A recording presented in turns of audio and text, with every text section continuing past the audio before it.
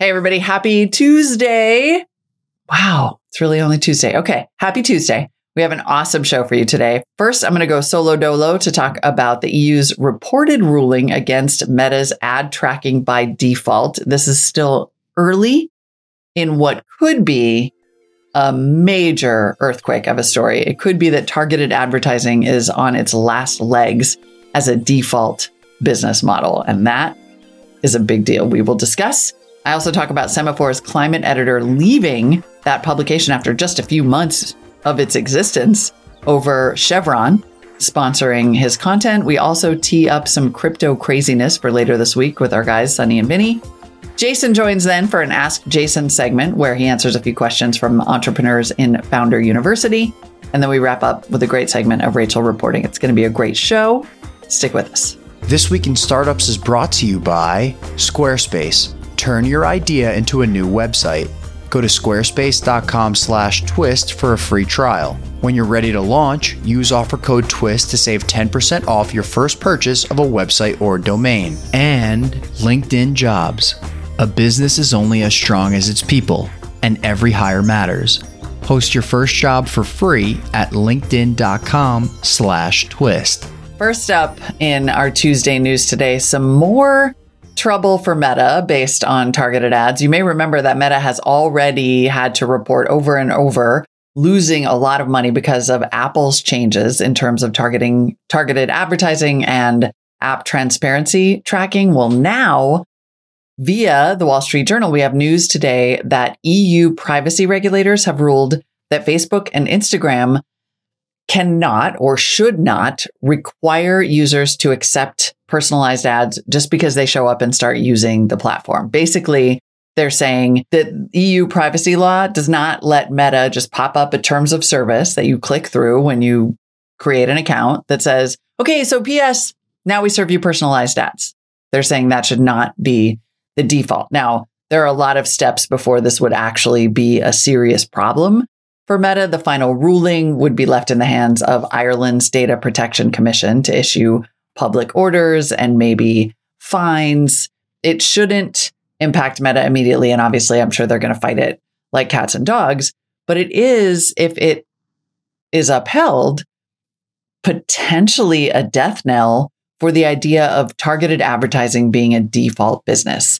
And Meta has, of course, for years, let you opt out of personalized ads based on data from other sites and apps, i.e., you can disable the Facebook pixel that tracks you across the web.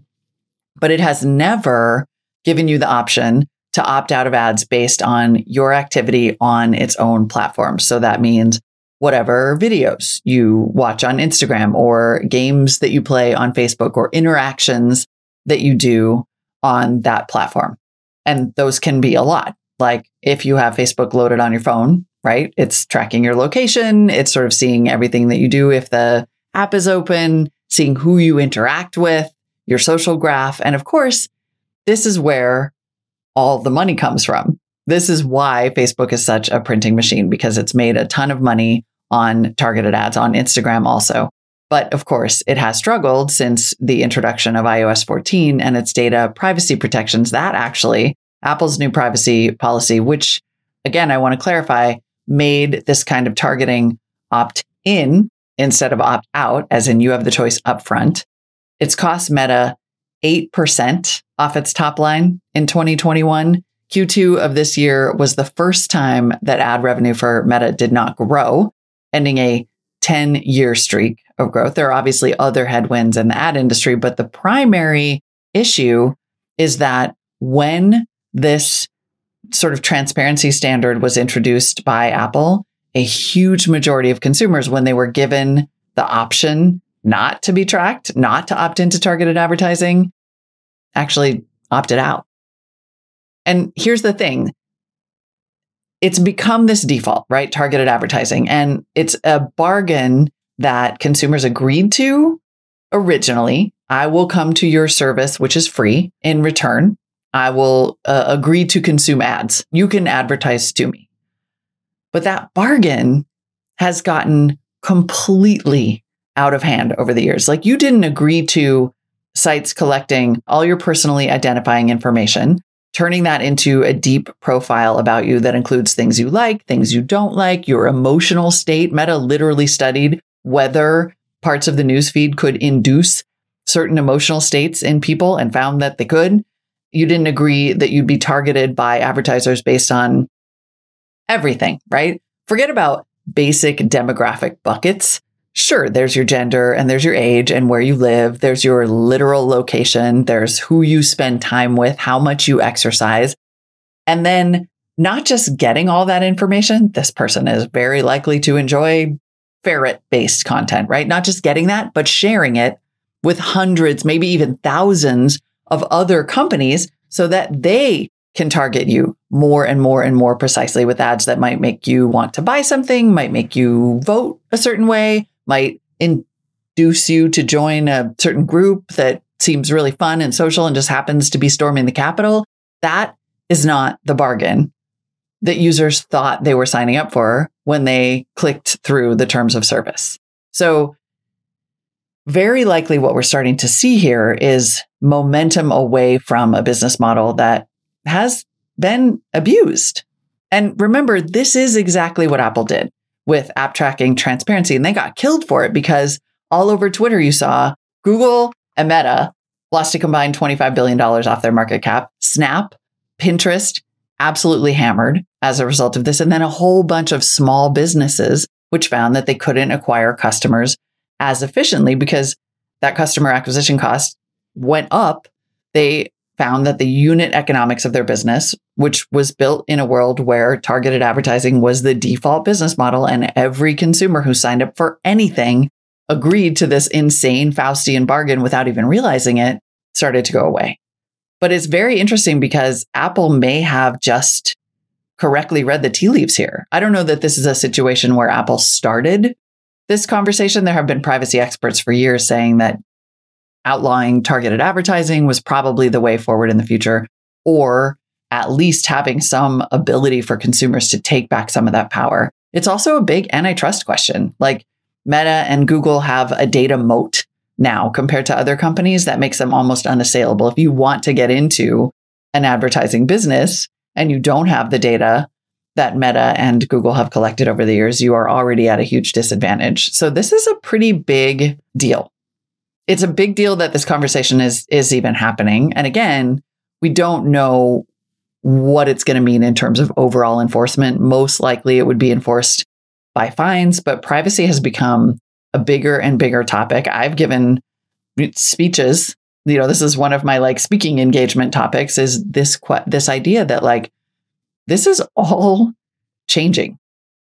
Everything that people took for granted as the default, consumers will always opt into this, this will always be fine, is really, really starting to change. And it's going to be very, very interesting to watch. The web needs new business models and it needs them stat. Listen, if you want to be an entrepreneur or start a side project, Squarespace is an amazing place for you to start. Squarespace is the platform where you can build or sell anything. You all know about it. I've talked about Squarespace forever, but there's so many great features that they've been adding year after year. That's why we use them here at Launch for all our websites. RemoteDemoDay.com. You can see one of our latest websites. And here are some of the features that you need to know about, because Squarespace has not only the tools to make a beautiful, well-designed site that's responsive on mobile and iPads, it also has e-commerce built in. And they do inventory management APIs, advanced analytics, in addition to those beautiful templates. Plus, they now have something called member areas. What are those? These let you generate revenue through exclusive members-only content. For example, you can sell a subscription to a cooking class or custom recipes or your photographs, whatever it is. If you can think of it, you can build it on Squarespace, and you don't have to give 15% of your top line to those other platforms, which is really greedy. That's way too high of a take. They also have appointment scheduling now, so you can add online booking to your Squarespace website. Head to squarespace.com/twist for a free trial. All of that in one simple platform. And when you're ready, you can use the offer code TWIST to save 10% off your first purchase of a website or domain. We love you, Squarespace. Thanks so much for being the longest running partner here at This Week in Startups. That means a lot to me. All right, let's follow up on our favorite new media company. Twice in 1 week, we're talking about Semafor. We obviously talked about Semafor in terms of whether, how much that company, and this is, of course, the new media company that was founded by Justin Smith and Ben Smith. So the former executive editor of Bloomberg and the former executive editor of BuzzFeed, I think was his title, had taken, it turns out, some money from Sam Bankman-Fried. We don't know how much. There was some scandal about that we talked about earlier in the week. Well, also, there has been some interesting bubbling up about some of the other ways that Semafor was doing business. Bill Spindle, who had been the climate and energy editor at Semafor, has left after saying that his tenure was, quote, marred by an overdependence on Chevron advertising for months. This is a very interesting story because Semafor just launched. It's a digital media company that is, quote, based on journalistic transparency, launched in October, literally a few months ago, by former New York Times media reporter Ben Smith and former Bloomberg media CEO Justin Smith. They raised that $25 million in private capital, including some unknown amount that we talked about from SBF. They have currently said they're not going to return the money. And then there's been this kind of question about now where their additional funding and advertising has come from. So Bill Spindle, just by way of biography, formerly worked at the Wall Street Journal. He covered climate and energy issues through an independent newsletter. He blamed his extremely quick departure on this Chevron advertising. He said that, Semafor essentially took on Chevron as its primary advertiser for climate and energy reporting. This is a whole other interesting topic that Spindle has said he's going to continue to write about, which is fossil fuel advertising, the kind of effort to maybe greenwash their businesses by advertising on climate content. So what Spindle said is that he always had these concerns about Chevron appearing as an advertiser on his actual work. He didn't really want, people to open his climate newsletter and then see a bunch of ads for Chevron. So he claims that Semafor acknowledged his concerns, removed Chevron advertisements from his emailed climate newsletter, but then didn't ever remove the ads from the stories. Now, a Semafor spokesperson told The Wrap that they parted ways with Bill because of, quote, issues unrelated to any advertising partnerships. The spokesperson also said the company, quote, adheres to robust ad acceptability guidelines that we stand by and that are industry standard. We did not remove advertising due to editorial requests and have a number of rotating sponsors on the climate newsletter. On Twitter, Bill Spindle posted a thread about his departure saying, quote, I'm not saying they or Chevron improperly influenced the climate coverage. I could call it as I saw it. What concerned me was my belief that it was not appropriate to have Chevron advertising on the same page as stories on climate coverage, particularly as the dominant advertiser. Chevron often appeared as the sole advertiser, he wrote, despite my expressed discomfort and concerns, the ads remained. Weeks before our parting of ways last week, I told Semafor leadership I saw no easy path forward as long as fossil fuel ads were in the climate stories and newsletter. So Semafor seems to be saying that there are rotating ads. They're not necessarily denying that there were Chevron ads on this content. This is interesting for a couple of reasons. One is kind of journalism writ large. It's, I guess I'm not a journalist anymore, so I can just say it. I feel like it's been a long time since you could say, as a journalist, I am so precious about my work that I don't want these ads to appear here. I remember when I started at CNET, we would have conversations about whether like a Samsung ad could appear on a review of a Samsung phone and that could give people the wrong impression. And I know that there are still a lot of journalists who have these concerns about advertising for years and years. Like the hosts of a program would never read the ads the way, that we do. Or like if you listen to Pivot or, I think Marketplace, like you don't read ads, but there's some creep in that direction. So this feels like a couple things happening at once. One, a very old school journalistic approach to content and that being influenced by kind of the drift toward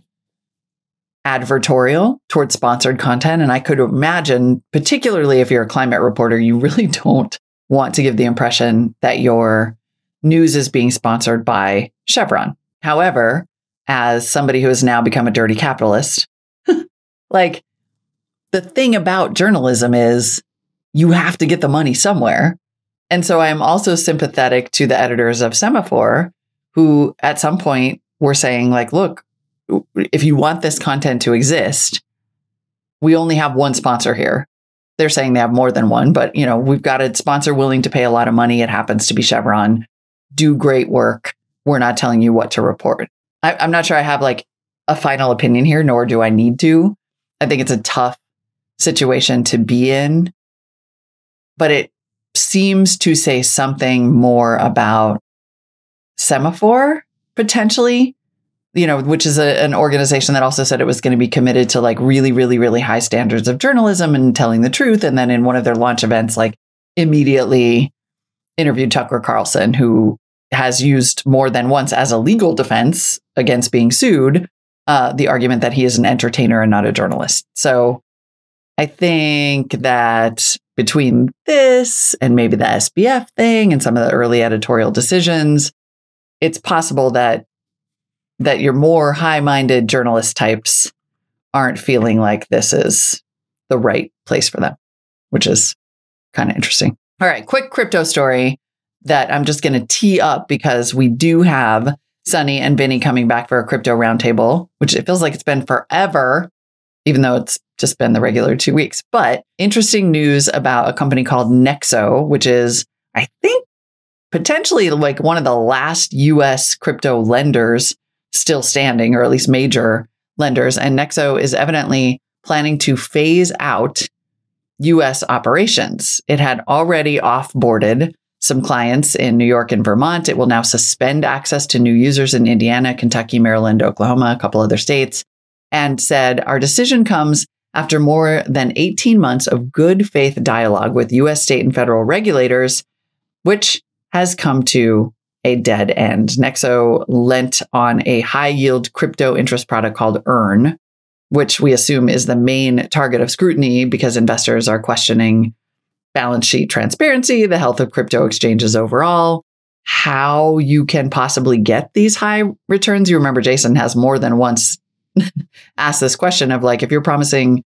18% yield, in this case, Earn was promising up to 12% APY, which is more than the average S&P 500 return of 7 to 8%. Where is that money coming from? So I'm of two minds here, which is on the one hand, we talked yesterday about the incentive to be a good actor in the crypto space at this point when regulators seem to potentially be slowing things down. But at the same time, these are actually questions that we really want regulators to ask. So we will talk about that more on the Crypto Roundtable with Sunny and Vinny on Thursday.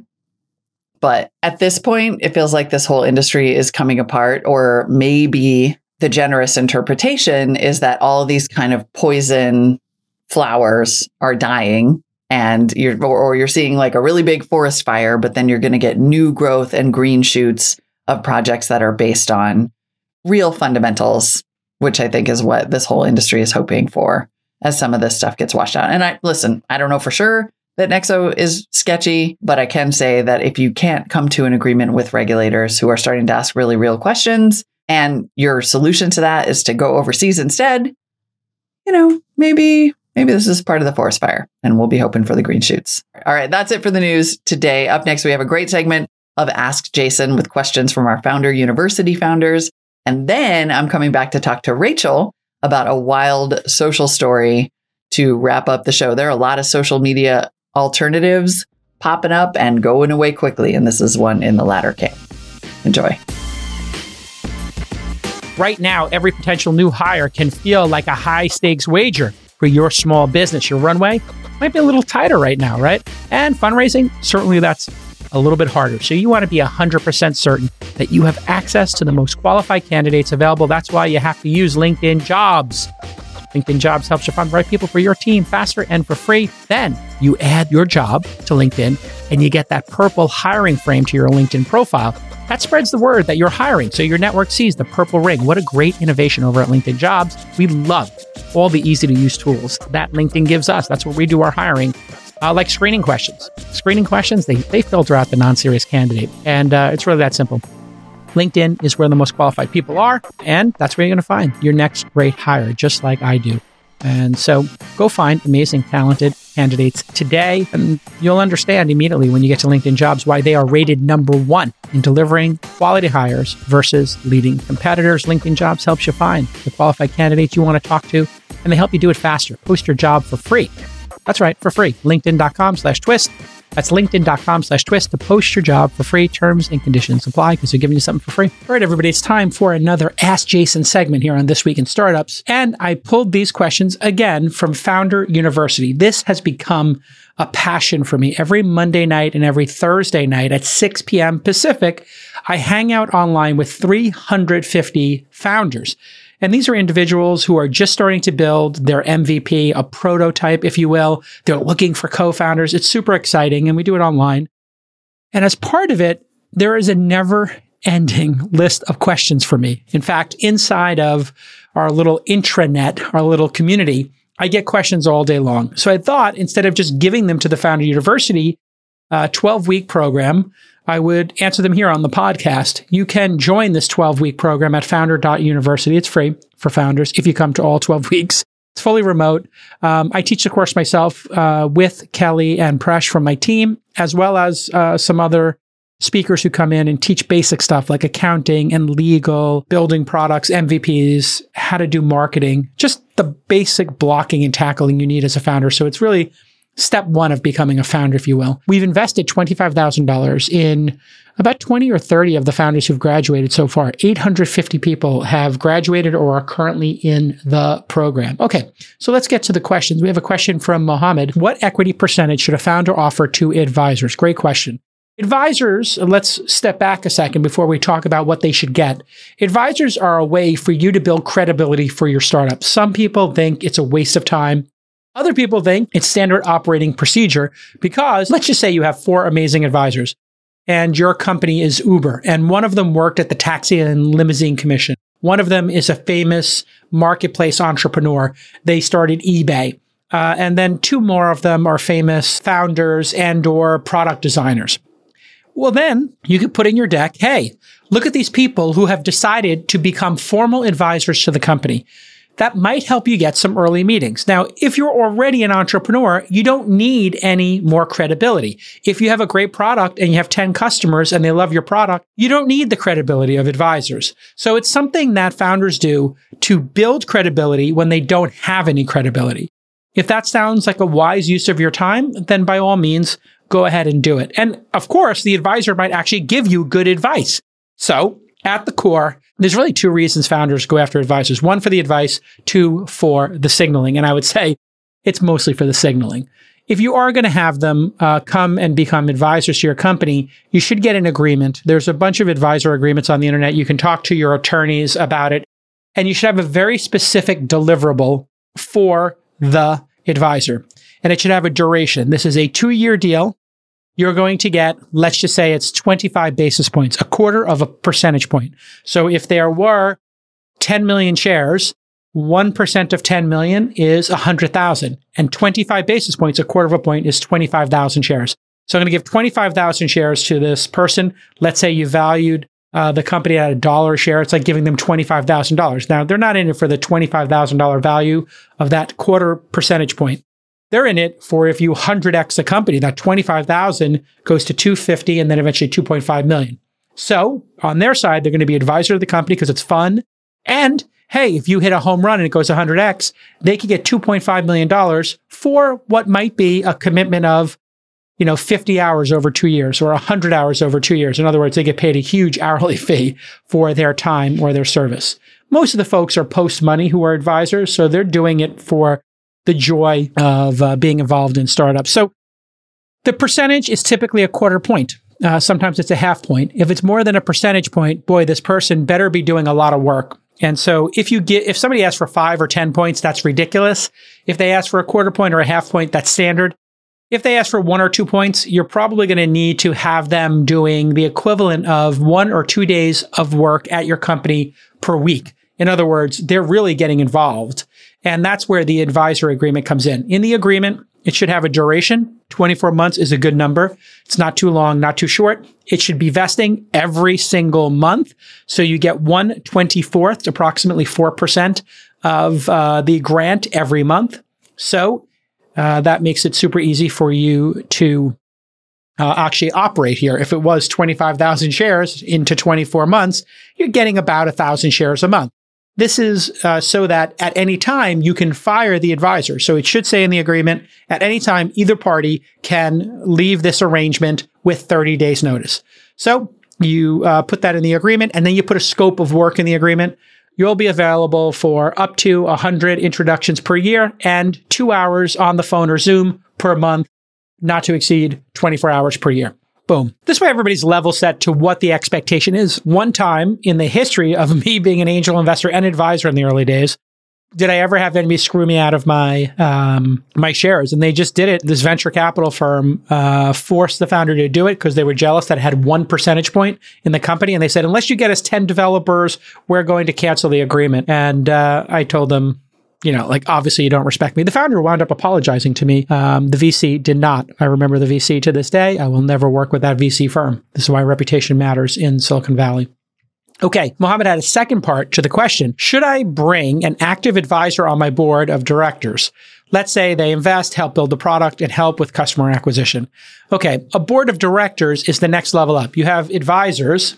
That's an informal relationship. A board of directors is the board of a corporate entity, in this case, in all likelihood, a Delaware C Corp, which is where these companies are formed for a variety of legal reasons, but mostly because it's got the best shareholder protections, and VCs choose it for that reason, Delaware C Corp. There are also New York C Corps. There are California corporations. Most people go to Delaware because of tax and for shareholder regulations that are clean and clear. So would you bring an advisor onto your board of directors? The board of a startup is typically 5 seats in the early days, and 2 of them go to the founders, 1's independent, and typically 2 go to early investors. Sometimes it starts with just 3, 2 for the founders, 1 for the investor.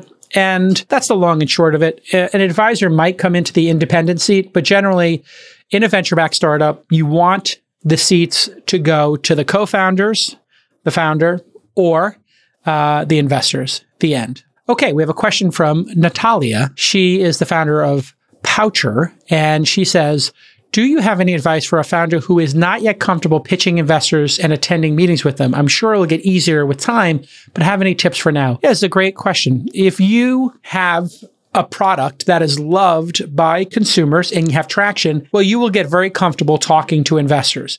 If you're just talking about your ideas, you really shouldn't be spending time with investors yet. This is a fallacy that for some reason founders have been led to believe that they should be spending time with investors when they're starting their company.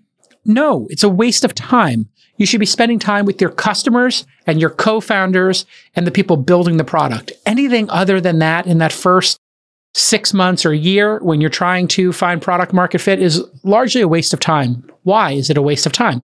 Well, the investors are almost universally, if they do take the meeting, are going to tell you, hey, it's not a fit yet, but come back to me when you have 10 customers. So or come back to me when you finish the product.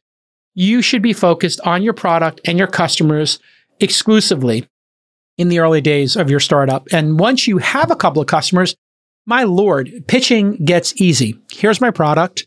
Here are my customers. Here's my traction. Here's how much I'm raising. This is the market. Do you have any questions? And then everything goes easily. And so maybe don't worry about meeting with investors. Worry about meeting with your customers and doing listening labs and user interviews. Once you have all those interviews done and you transcribe them, you do them on Zoom, you record them, however you're doing them in person, get your notes together, build a really great product that solves their problem. Everything goes easier after that. And a final note, if you go to an accelerator, typically like in the Launch Accelerator, we have you pitching every week and we record it and we transcribe it. So if you're recording and you're transcribing over time, you're getting feedback on your pitch, you will tighten it up and you'll be just fine. Practice makes perfect. But it all starts with understanding your customer. Okay, here's a question from Carrington. Given the economic downturn, should SaaS startups in the pre-seed to seed stage focus on profitability from day one? It's a great question. You probably don't need to be profitable from day one. No investor really is expecting profitability in a startup, especially a venture-backed or a seed stage one. What they would like to see is that you understand your business model, and SaaS's business model is easy to understand, and you have a plan to make money, and your burn rate is reasonable. Now, you don't want to have a crazy burn rate. That is the first thing that people are going to look at. If you have not launched your product and you have 15 employees and you're paying them $10,000 a month on average, all in with their benefits, and you're spending, $1.8 million a year, and it's the 15th month of you doing this, and you still don't have customers, those are going to be red flags going on all over the place. Now, if you have 4 people and you're spending $7,000 an employee and you're burning $30,000 a month, and it took you 6 months to get your product out the door, so you burned $180,000 to get there, but you have 5 people on trials and 2 people paying. Okay, now it looks like there's a reasonable path to profitability. And so investors, especially early stage ones, will go, okay, I'll give you $1 million, $500,000. I'll be part of a $2 million round so that you can ramp up your burn. You can increase your spend to burning $100,000 a month for the next 20 months so that you can go faster. That's really what venture capital and seed funds and angel investors are doing when they give you money. They're looking at it as an accelerant to your growth. Now, another way to say this is, in today's market, does profitability matter more than growth? Well, it's a little bit of both. You were expected previously to grow 3, 4, 5x year over year in the early stages of a SaaS business. Now people are like, well, if it's 2 or 3 times, that's great because it's a down market and people are not spending money like they used to on SaaS software. So I think the answer to your question is you don't have to be profitable from day one. You do want to show some responsibility and capital efficiency. Capital efficiency means, you're not going to be burning so much money that you can't get future investors, and the path to profitability or the path to break even, or as Paul Graham from Y Combinator would call it, default alive, is 50 months from now. You should have a path to profitability in under 2 years in almost any of these companies, maybe even in 12 months or 18 months. So build your company responsibly, especially in a down market. All right, everybody, surprise. We have a little Tuesday bonus for you, a Rachel reporting segment about a hot new social network that apparently is already gone. Rachel, help me. Help me understand. Hello. Well, to be honest, I actually didn't go over to Hive Social because by the time that I started getting interested in it, it shut down, or at least it shut down its servers, but only temporarily. Yeah, this happened pretty quickly. Okay, so there was Hive Social, a social media platform. It was founded in 2019 by then 22-year-old Cassandra Pop. It was supposed to be sort of sounds like a combination of Twitter, Instagram, and MySpace. It was, and that's why I liked it. The MySpace, I'm a little young for MySpace. I never got on it, but I know they had music. And that's kind of the reason, honestly. Like, I wasn't trying to escape Twitter, but I was like, I never had the MySpace thing. They allow you to add music to your platform. So I was like, that's kind of cool. Which is, right. It seems like that was really popular. And it is. I mean, it's, listen, we're at a time, we're not going to belabor it, but we're at a time when people are exploring options around social networks. And This one had gotten a little bit of buzz. It wasn't just a timeline. I mean, it was a really nice design. You could sort of explore your feed by interests. You could be like, I'm into science. It was a little bit also, that had a Reddit factor, I think. It did not use any personalization algorithms. It was just a chronological feed, no monetization using ads. It would make money by unlocking music, right? Yeah. And it was like 99 cents if you wanted to have a second song. So that first song that you had was free. And then if you wanted a third or a fourth, it would be $1.99, which I think is pretty reasonable considering just a few years ago, we were paying like 99 cents per song. If you think about how crazy that is, like now we're over on Spotify. But I remember seeing all the Taylor Swift drama happening, got me thinking, I was like, dang, I remember when I had to pay for Taylor Swift songs one at a time when I was younger. So I really like this idea. I thought it was, I also think I personally love being able to organize my TikToks, if I can even say TikTok on here. But I organize my TikToks into categories, and how their kind of like For You page kind of thing went and trending. those were categorized. And I really like that kind of content. I know Pinterest is also kind of like that.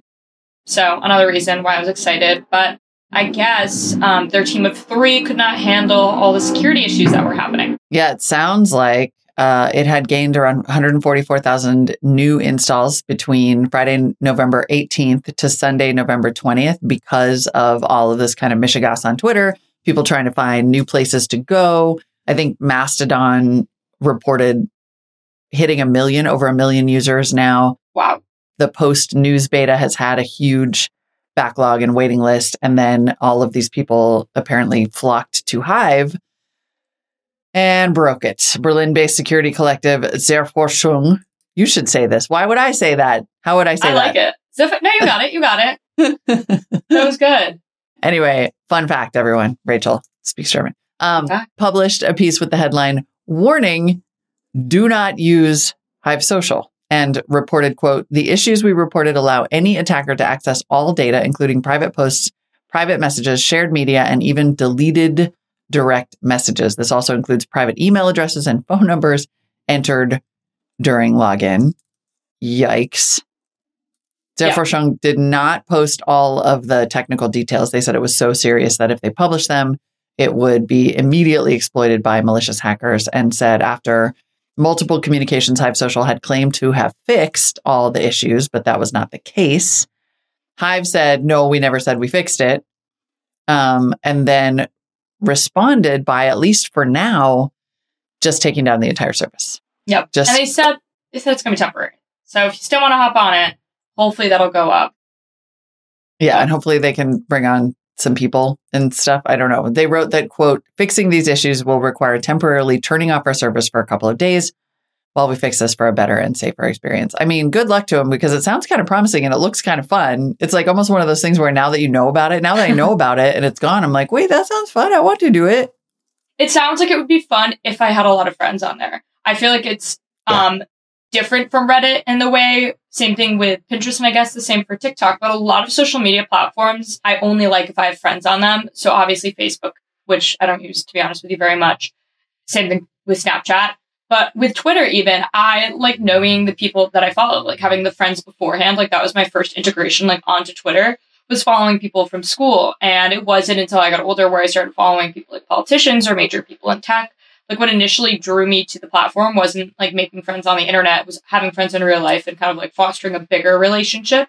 And this app kind of gives me that same feeling where I feel like I'd want to have other people on the app that I knew in real life before jumping on the platform. It's not like Reddit or Tumblr would be a great example where I'd almost prefer not to know who's behind the username. No, definitely. I think especially like music is really personal. I could see this one really relying on, I mean, they all rely on network effects at some level. Like you have to have a critical mass to make it interesting to you, or at least personal, like have some connection. Like my Be Real is still only whatever, like 8 people. Same. You would think that I would get bored of the same dogs, kids, and laptop screens.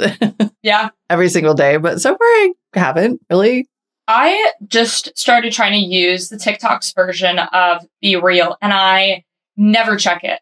And I'm like, this is crazy, because you guys kind of mentioned previously, you and Jason, about how, Instagram started using stories. And obviously that wasn't a novel idea. But I do use Instagram stories now. And like I said, I don't really use Snapchat that much.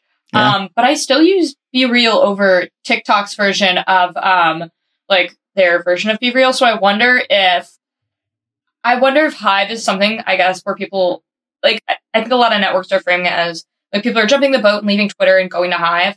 Or I'm kind of thinking that this is just like another social media app people are kind of adding to their home screen rather than like a saving platform. I think we're going to see. Tell me what you think about this. I just came up with this theory, so it's unformed. But like there are broadcast platforms and consumption platforms. And I think even people who don't think of them as creators have different use cases. Like TikTok for me is just entertainment. I never even think about, like, I don't really follow anybody or anything on TikTok. I just know that I can go there and it will feed me a lot of cute animals. And that's all I care about. And so for me, it's just entertainment. It's like TV. It's passive. But like something like Be Real is active. in that I'm contributing to it and I want to see what my friends are doing, or even my very, very rare Facebook usage is literally just for the Buy Nothing group. Yeah. But it's active.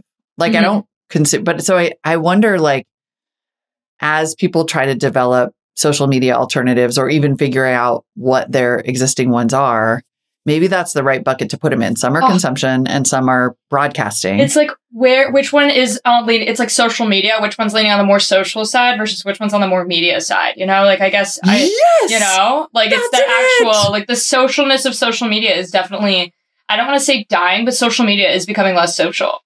That is the perfect punch up. That's exactly it. You're right. Is it social or is it media? Yeah. I wonder if there's like, I don't think there, I wonder if there's going to become like right now, whenever you go and you try to look at like the market, for example, it's already doing this in gaming where like you can't look at like the video game market anymore as the video game market because there's so many different segments of video games. Right. That like apps on your phone perform completely differently than somebody who does PC gaming versus somebody who's really interested in, you know, playing their Xbox. Like you can't put those in the same bucket. So I wonder if when you're looking at the markets in the future, like if you're going to be looking at social apps or media apps, and then also going forward, I think the media apps are going to be the ones that are doing better because I think people are becoming way less social online. I think people are becoming more like they're way more consumers than creators.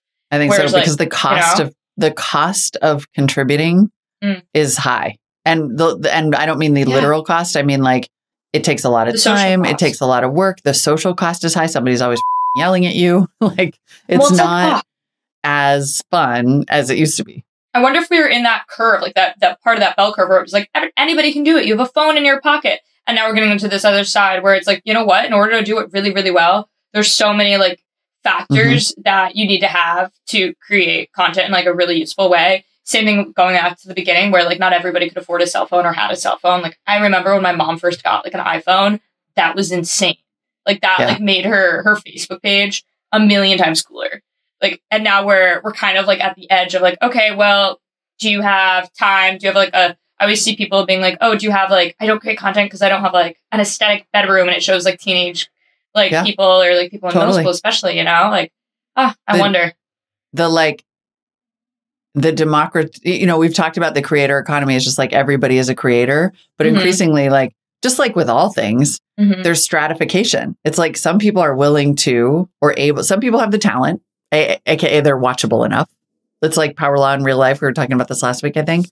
Like not everybody is watchable or interesting or, you know, fun to look at, whatever that means in any different case. So not everyone has the talent. Not everyone has the time. Not everyone has the inclination and not everybody has the money for the stuff, like the gear that you need. And so you're seeing this, like the cost is, and then there's like the mental health toll. Like when people become really successful creators, they're like, this is burning me out and killing me. And so then they get like middlemen and it's just, corporatizing in a way that makes it more like TV.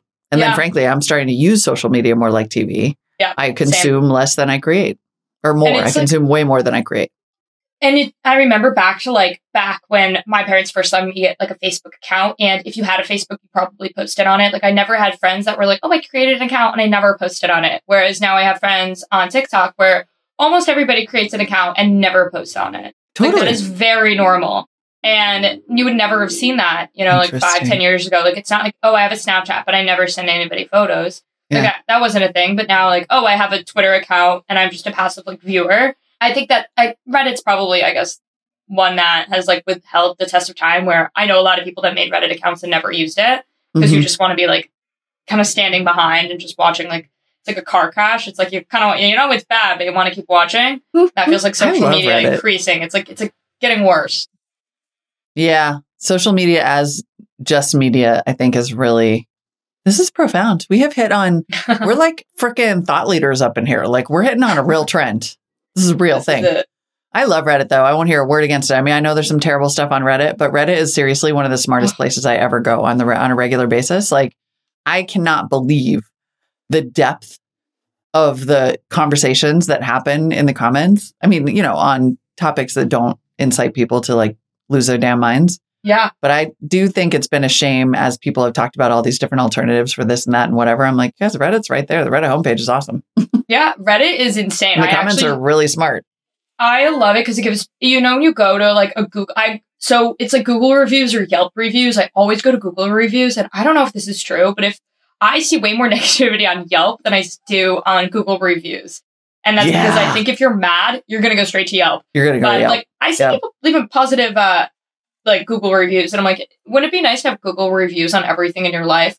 That's Reddit. You could go and you look at people's, like, it's not just negativity unless you're on like the Yelp side of Reddit where people are there to spread, like snark pages. Like you're not being nice. But I read the book, We Are the Nerds, which was, I read it like 2 or 3 weeks ago, like pretty recently. And it's like the history of Reddit. Super interesting about how they like are really thoughtful about what they do and do not take down. But if anybody's listening, I'm going to plug that book. It was really interesting. I'm going to write it down. I'm going to read it. I have literal paper in front of me. Yeah, I think it is an underestimated part of the ecosystem for sure. Yeah, definitely. Smart people. All right. Well, good luck to Hive. It's going to be a hard road back. It's going to be a hard road back. We're rooting for you because, a vibrant, competitive social media / media ecosystem is good for everybody. But right now, that's a tough road. It's a tough road back. Yep. Hope you guys fixed everything and excited to try it out. Yep. All right. Thanks, Rachel. And I know you'll keep us posted if there's a hot new thing that the kids are doing that we have to know about. Of course. Thanks, Molly. See you next time. All right, everybody. That is it for Tuesday. Tomorrow, we've got another outstanding episode of Next Unicorns. These interviews have all been so interesting. Then on Thursday, we're back with Sunny and Vinny for another crypto roundtable. And of course, we're going to have Lon for streaming and producer Rachel back for OK Boomer. Stay tuned.